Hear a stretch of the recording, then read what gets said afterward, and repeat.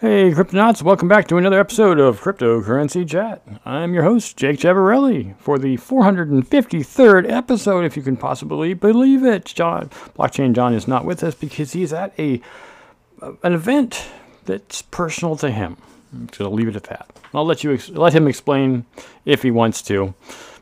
You can see on the front page here, links to our stuff. But because it's not really an intro thing anymore, we're just going straight into the news. And since it's Sunday, October 23rd, we have this week on Crypto Twitter. Ripple wrenches SEC documents loose. Mango Markets hacker tweets trading tips. Let's see what it's all about. It was another week. Quiet week for crypto crisis. No news is good news, chimes the old saying, and this week it proved especially true. Turns out that Bitcoin's recent flat prices are an indication that it is currently less volatile than equities, and has been throughout October. Which is good, despite the price being so low. Right, still under 20 grand. Over on Crypto Twitter, everybody was talking about the Ballon d'Or, or annual French soccer awards for male players. As you can see below, they are giving out Ledger hardware wallets instead of awards. Turns out the awards are stored in the device in NFT form. Very zeitgeisty, but not so fetching on your trophy cabinet. Here's an image of that. You can watch this video if you like. All the links will be in the description below. Notorious hacker Abraham Eisenberg, who claimed he was acting in the interest of Mango Markets depositors last week when he stole over $100 million US from the crypto trading platform, returned $67 million of it and got away with the rest. Tweeted some hot tips for crypto trading on Aave, that is, if you're a billionaire. And here is his tweet. Tom Emmer, a Republican congressman from Minnesota's 6th District, shared some alarming news about the United States Securities and Exchange Commission staff turnout. How exactly does Gary Gensler plan to be the sheriff of Cryptoville if he can't even police truants at the SEC? And here's Tom Emmer's tweet. Twitter Canadian Gabriel Haynes on Thursday protested the, quote, lack of up only in cryptocurrency, end quote, mood. And here is his video with his little post. The Great British Pound was looking a little wild that day. Pound volatility nears Bitcoin level on Bloomberg. Magnus Graneth, who goes by the Twitter handle HODLNOT, won a lawsuit in Norway against a man named Craig Wright. On Thursday, Wright has long claimed to be Bitcoin's pseudonymous creator Satoshi Nakamoto, but Graneth and many others have challenged his claims. HODLNOT declared his victory to his 71,000 followers in this simple tweet, as you can see.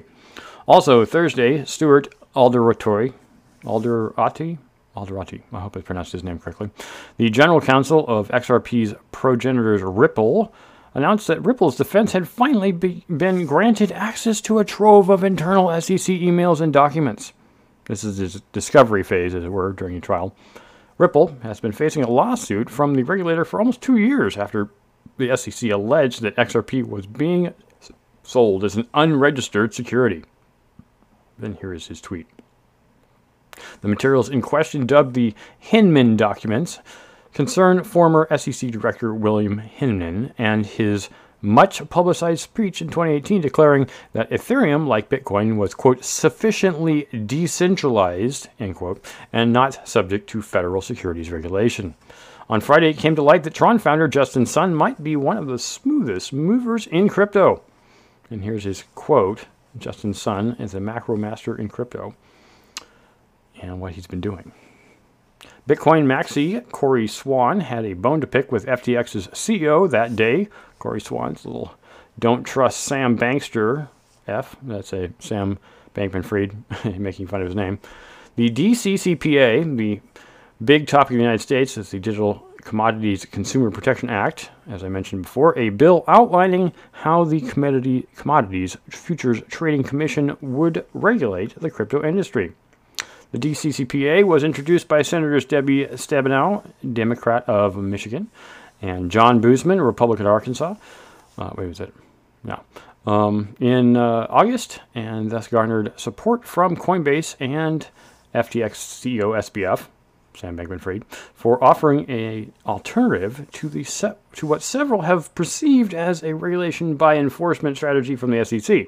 However, many of the DCCPA's critics have described it as DeFi killing and have heavily criticized Bankman-Fried for supporting it. On Wednesday, Bankman-Fried begged to differ. We talked about this on Wednesday, actually. Several hours later, a draft copy of the in-progress DCCPA was uploaded to GitHub by Gabriel Shapiro, a crypto attorney and general counsel at Delphi Labs. He just wants transparency. That's his tweet. The Aptos incident. Before launch, newcomer blockchain Aptos was touted as the safest, most scalable Layer 1 blockchain. The project was founded by developers who had previously worked on Facebook's abandoned cryptocurrency, Diem. Many hailed Aptos a potential Solana killer, but Monday's kickoff was fraught with enough problems to turn even the most heedless investors off. We covered crypto Twitter's reaction to the affair that next day. It was widely perceived as a shambles. The blockchain appeared to have a far lower transaction throughput than promised, and a large portion of the token supply, or roughly 49%, was allocated for developers and private investors, giving rise to quips that Aptos is a blockchain catering to venture capital. Sounds like Solana, doesn't it? On Tuesday, Aptos co-founder and CEO Mo Shaikh, sounds good, addressed people's concern in a thread. Here's his tweet. But one investor was still cynical on Wednesday. That's dcinvestor.eth. So, that's all we have to say about crypto Twitter. Lots of stuff going on. That was this whole week wrapped up. Let's move on to This Week in Coins. This Week in Coins, more flat prices, as we talked about just previously. Bitcoin less volatile than stocks. Now, just as a note, I didn't say this before, but Tim Huckey tends to write these articles. So this is decrypt.co by Tim Huckey. It was the 5th consecutive week after either flat prices or losses, but flatness suddenly looks a little more promising than usual. New data from Kaiko finds that Bitcoin is less volatile than equities for the first time in 2 years, as Bitcoin appears to be decoupling from the stock market. Is this good? Is this bad? We don't know. Probably good. We'll see. Bitcoin and Ethereum each barely budged up less than 2% in the past 7 days. Bitcoin currently trades, at least according to this writing, 19,202. It's up a little bit in the last time I checked. While ETH changes hands around 1,300 at the time of this writing. The past week's biggest losers among the best-known names were Solana, which dropped about 6% despite continued indicators of NFT growth on Solana, XRP, which dropped 4% despite Ripple's general counsel Stu Alderoty, touting that Ripple obtained the SEC emails it had been fighting for. Cardano also down 4%. The largest gain of the entire top 20 was a mere 4% rally in the past week for Polygon, aka Matic. Regulators continue to dig into crypto. The SEC and CFTC, that's a funny way of putting it, the SEC and the CFTC are investing in bankrupt crypto hedge fund Three Arrows Capital, or 3AC, to see whether it violated rules by misleading investors about the strength of its balance sheet and not registering with the agencies, according to reports at the start of the week. 3AC was one of the biggest casualties of the industry's liquidity crisis, which has been ongoing since Terra's collapse back in May. At the time it filed for bankruptcy, 3AC owed at least $3.5 billion to its creditors. On Wednesday, Berlin's crypto integrated bank Nuri, N-U-R-I, announced it was shuttering operations due to the unsuperable challenges of attracting investment or an acquisition bid, as in no one wants to buy them and they can't sell what they have.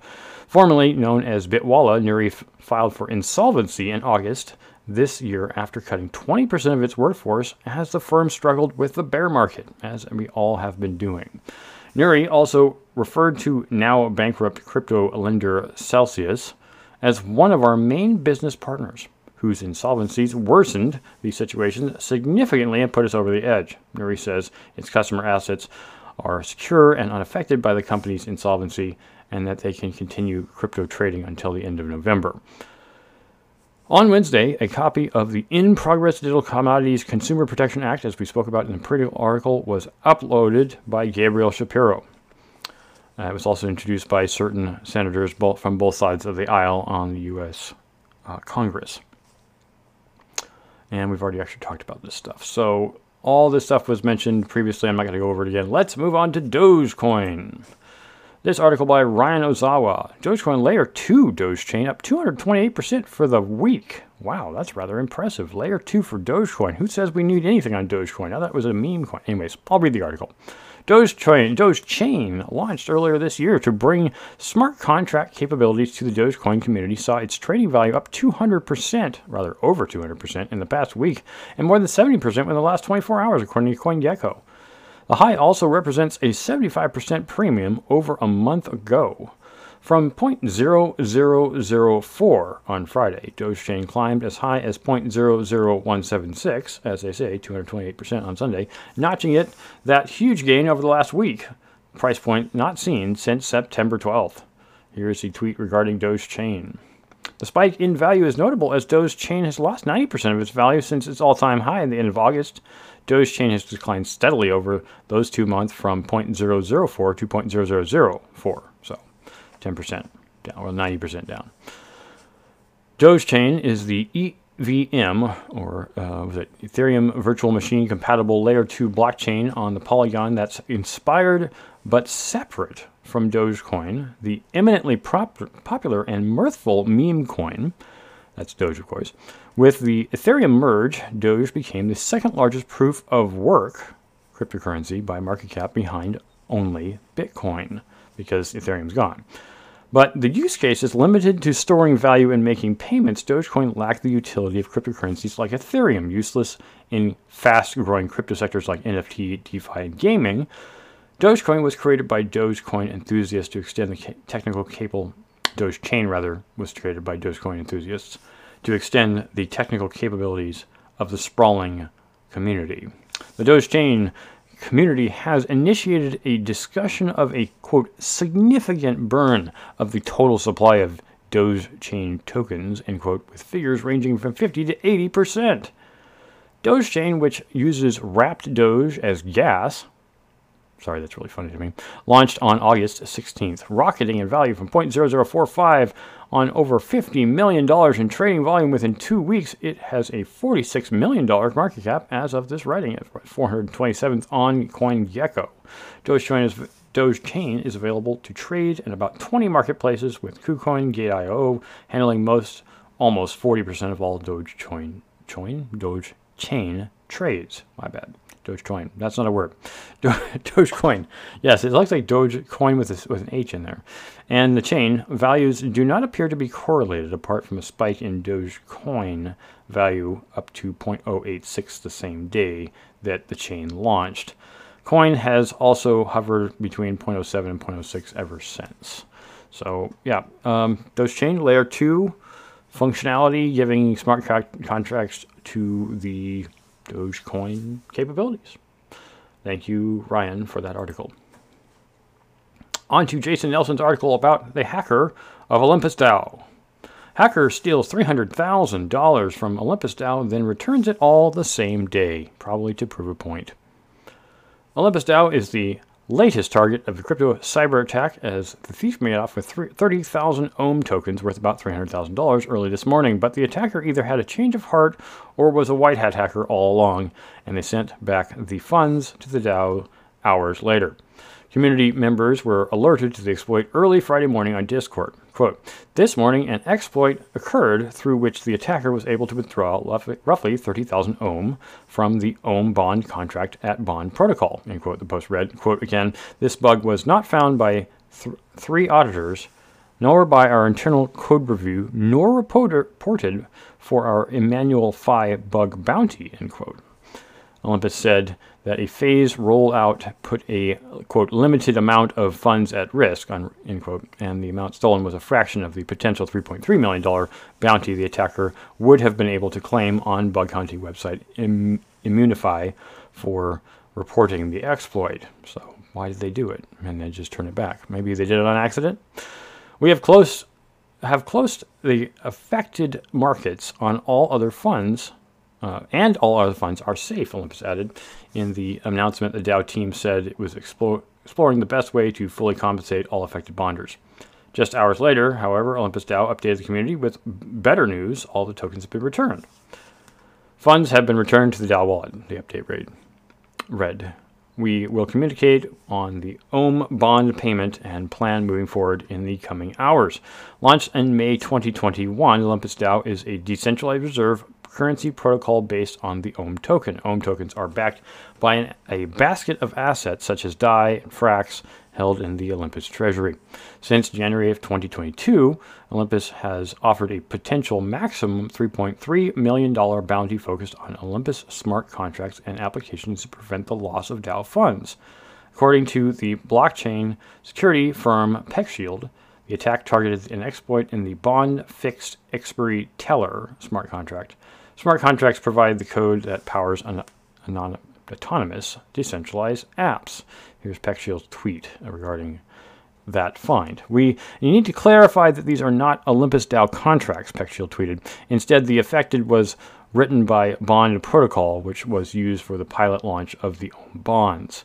And yet another tweet from PeckShield. So, yeah, man, maybe it feels like an accident to me, so I'm not going to go into it further. Here we go with the next article from Andrei Bogansky.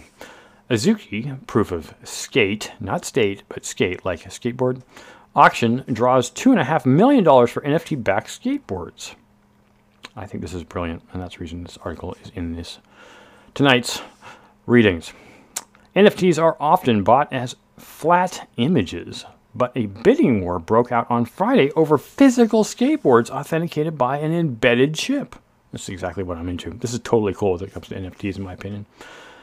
The auction, hosted by Chiru Labs, creators of the Azuki brand, allowed people to place bids on Ethereum, to secure one of 8 skateboards and amassed $2.5 million in ETH.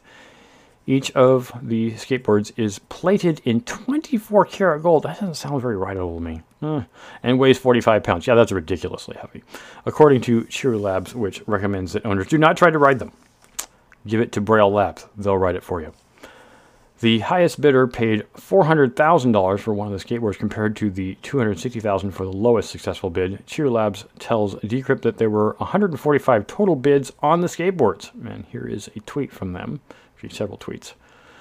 The uniqueness of the skateboards are assured via a physical chip embedded inside of them, which can be scanned by a smartphone to verify chip ownership of the board, an experience Chiru Labs is calling Scan to Own. I think it's kind of smart, actually. Hopefully that no one can break the chip or hack it. The most expensive board went to an NFT collector named Dingaling, who already has a massive collection of NFTs, includes 70 Azuki avatars, according to Looks Rare. After the auction ended, he called the Azuki community the most degen community he's ever seen on Twitter. And here's Dingaling's tweet. If one of the owners ever parted ways with their blinged out board, Chiru Labs says another person could scan the embedded chip to transfer the ownership to another wallet. The boards are representative of Chiru Labs' introduction of a physically backed token, or PBT, not NFT, which links a physical item to a digital token on the Ethereum blockchain. The company said the technology can be used to prove authenticity of physical goods in a way that leverages blockchain technology.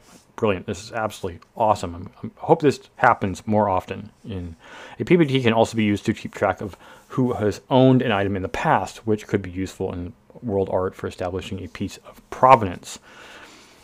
Azuki is a top-of-the-line collection when it comes to NFTs on OpenSea, according to the marketplace website, ranked 5th with a cumulative value of 174 ETH, around $228,000. As of this writing, Friday's auction dwarfed the namesake collection of Chiru Labs in terms of value. Friday's auction is not the first time Chiru Labs has dabbled in physical goods. Earlier this year, owners of Azuki avatars were airdrop tokens that could be redeemed for physical jackets with a design that combined American and Japanese street culture. Tokens being tied to the sale of physical items is not new to the Web3 space. Earlier this year, luxury goods maker Tiffany & Co.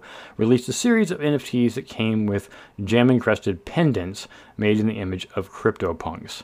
The house in Germany was also auctioned off on OpenSea as an NFT. Companies have also explored the use of NFTs as a way of establishing secure supply chains for physical goods. Brilliant. Absolutely brilliant. I hope more of this happens. I am personally, that is Jake Jabberley, trying to roll out this concept in the form of metal tokens of various types. We'll see how that goes in the near future. Probably going to be starting on Ravencoin. Anyways, love this.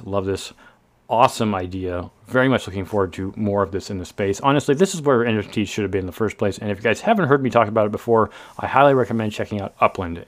UPLAND. Upland and Me, I think it's their website. uplandandme.com, where you can buy and trade virtual properties throughout the world. I think we're up to like 25 different cities, including Brazil and Portugal. Not just the United States. I'm very much looking forward to seeing them roll more of this out. I've been an investor in it for over a year.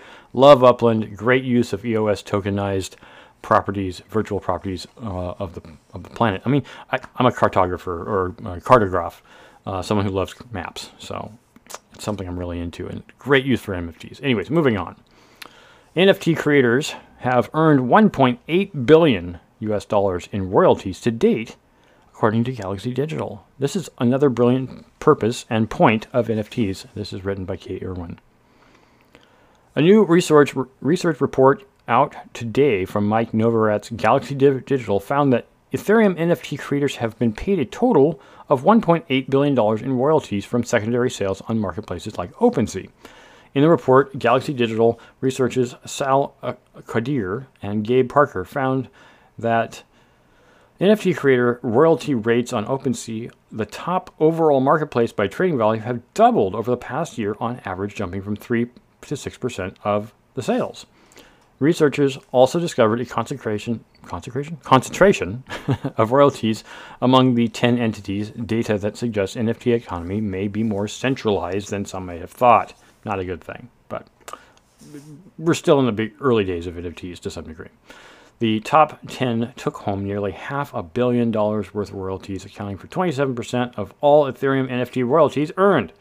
According to the report, which relies on data from Flipside Crypto, 482 NFT collections collectively earned 80% of all market royalties, probably because they're the more popular ones, right? NFT unique blockchain tokens that signify ownership are typically first minted or sold on third-party website developed by NFT creators, or via a dedicated launchpad available from certain marketplaces. After the mint, NFTs can be resold through marketplaces like OpenSea, Magic Eden, LooksRare, and others. Bored Ape Yacht Club creator Yuga Labs takes the top spot on the list with the most NFT royalties earned. The $4 billion startup has expanded its focus to developing blockchain games, has raked in well over $147 million in royalties alone. That's not surprising considering that Yuga Labs' massive Other Side metaverse land mint earlier this year resulted in a $561 million in total sales in a mere 24 hours. While the NFT marketplaces are still popping up regularly, OpenSea still makes up the lion's share of all NFT resales, according to data from Dune Analytics and the Galaxy report, which states that OpenSea makes up 80% of all Ethereum NFT marketplace volume. When minting NFT projects through OpenSea, creators can choose the percentage of royalties they'd like to receive from secondary sales. Those creators have collectively earned $76.7 million to date in royalties from such sales. Measured together, that's enough for a third on Galaxy's list. Other notable NFT creators on the list include Cheer Labs, as we spoke about earlier, through Azuki, Proof, Moonbirds, and Proof Collective, and the teams behind Sandbox, Doodles, and Gary Vaynerchuk's VeeFriends, which is very recent. No pun intended. Citing a separate datasheet focused on the legacy brands, Galaxy highlighted Nike as the top earner at $91.6 million worth of earnings. That list includes various non-Nike brand NFT offerings like RTFKT, a digital studio that Nike acquired in 2021. Other brands on the list include Dolce & Gabbana, Gucci, and Adidas. Historically, royalties have been praised as an important part of the NFT ecosystem, providing a steady stream of income for creators to continue developing various plans on their project roadmaps Whether that's creating a video game, throwing token-gated parties, which is also a brilliant thing. Blockchain John is very much interested in the token-gated concept, or hiring more community moderators, for example. And here is a tweet regarding. Kadir and Parker call royalties a core value proposition of NFTs, but also admit that royalties are not currently enforceable on-chain without sacrificing some principles of decentralization and self-custody, values many crypto proponents hold dear. Is it hodl dear? On-chain royalty enforcement arguably triggers a new kind of blockchain trilemma, not entirely unlike the one Ethereum co-founder Vitalik Buterin has discussed at length and rival platform Algorand claims it solves. Instead of on-chain enforcement, it historically has been up to centralized NFT marketplaces to choose to enforce creator-imposed royalties. NFT royalties have become the subject of much debate this month. Pseudonymous Solana NFT creator Frank made the decision to eliminate royalties from his DeGods and Utes profile in picture NFT collections entirely on October 9th, calling the move an experiment. And here's his tweet about removing royalties. His move came following a rise in Solana marketplace. It says either ignoring creator royalties or letting traders choose whether or not to pay them. By not paying royalty fees to creators, NFT sellers typically avoid paying 5 to 10% cut of the secondary sale price. Ultimately, top Solana marketplace Magic Eden announced last week that it would follow suit and make paying royalties optional after losing significant market share to rival platforms. Quote, "We understand this move has serious implications for the ecosystem," end quote, the marketplace said on Twitter, adding that it hopes to, quote, "see the new standards that protect royalties," end quote, developed. Some on Twitter have criticized Magic Eden for its decision, calling it, quote, "by far the worst decision," end quote, and a, quote, "desperate grasp for market share," end quote. Metaplex, creator of Solana's current NFT standard, said on Thursday that it is developing a new standard that can enforce royalties on-chain. See, that's smart. That's what they need to do. They need to get rid of this stuff that we can go completely decentralized exchange and not worry about whether or not royalties are collected by the centralized exchange. As the debate surrounding NFT royalties rages on, one thing's for sure. Abandoning royalties means creators would be parting with a substantial source of passive income and potentially leaving millions on the table. So I have 3 more articles I'd like to read, but I'm mostly just going to talk generally about them because I haven't really gone through them yet. But we do have a little bit more time in the episode. I just want to remind everybody before I get to the last 3 articles here, which I really find interesting. We do have a CoinTree. You can check it out for donating to us. We appreciate any donates you can make. Of course, we appreciate subs and likes on all of our content when you have the capability of doing so. You can also check us out on Odyssey. I highly encourage this. It is a decentralized platform. Well, Odyssey is not decentralized, but LBRY is decentralized. As well as checking out our merch when you get the chance. So, from Kate Irwin, another article about the Fire Festival Island is being turned into an enclave for crypto millionaires. What is this? Back in 2017, the Fire Festival failure, a lot of alliteration there, run by convicted felon Billy McFarland, he's out of jail by the way, was a drama that it was turned into a Netflix documentary. Now a new company wants to put that Bahamas island back on the map. Like people want to go back there, right? With NFT-gated luxury villas. This sounds like a bad thing. In my opinion, this is just me not sure this is a good idea. That island itself has people living on it already, so it's not cool. A company called AGIA International claims it will sell 60 ultra-luxurious pavilions and villas on the Great Exuma Island and will be the only community strictly sold via NFT. Still sounds like a scam. These buildings will range in size from 1,000 to 6,500 square feet. I don't know how they're going to do this. Per the release, I'm sorry, I'm going to stop commenting on it. It just sounds scammy. According to the project website, aspiring island residents will have to cough up 10 grand just to get on the allow list. Oh, man, this sounds like a scam. Or pre-sale on the project list for the project. Homes are expected to range in price from $1.5 million to $5 million. Yeah, that's. I'm going to call this a scam right now. Prove me wrong. Moving on. Stablecoin issuers should be subject to regulatory oversight, says FDIC chairman by Sujith Samaraj. FDIC is taking a closer look at crypto, specifically stablecoins, according to its acting chairman.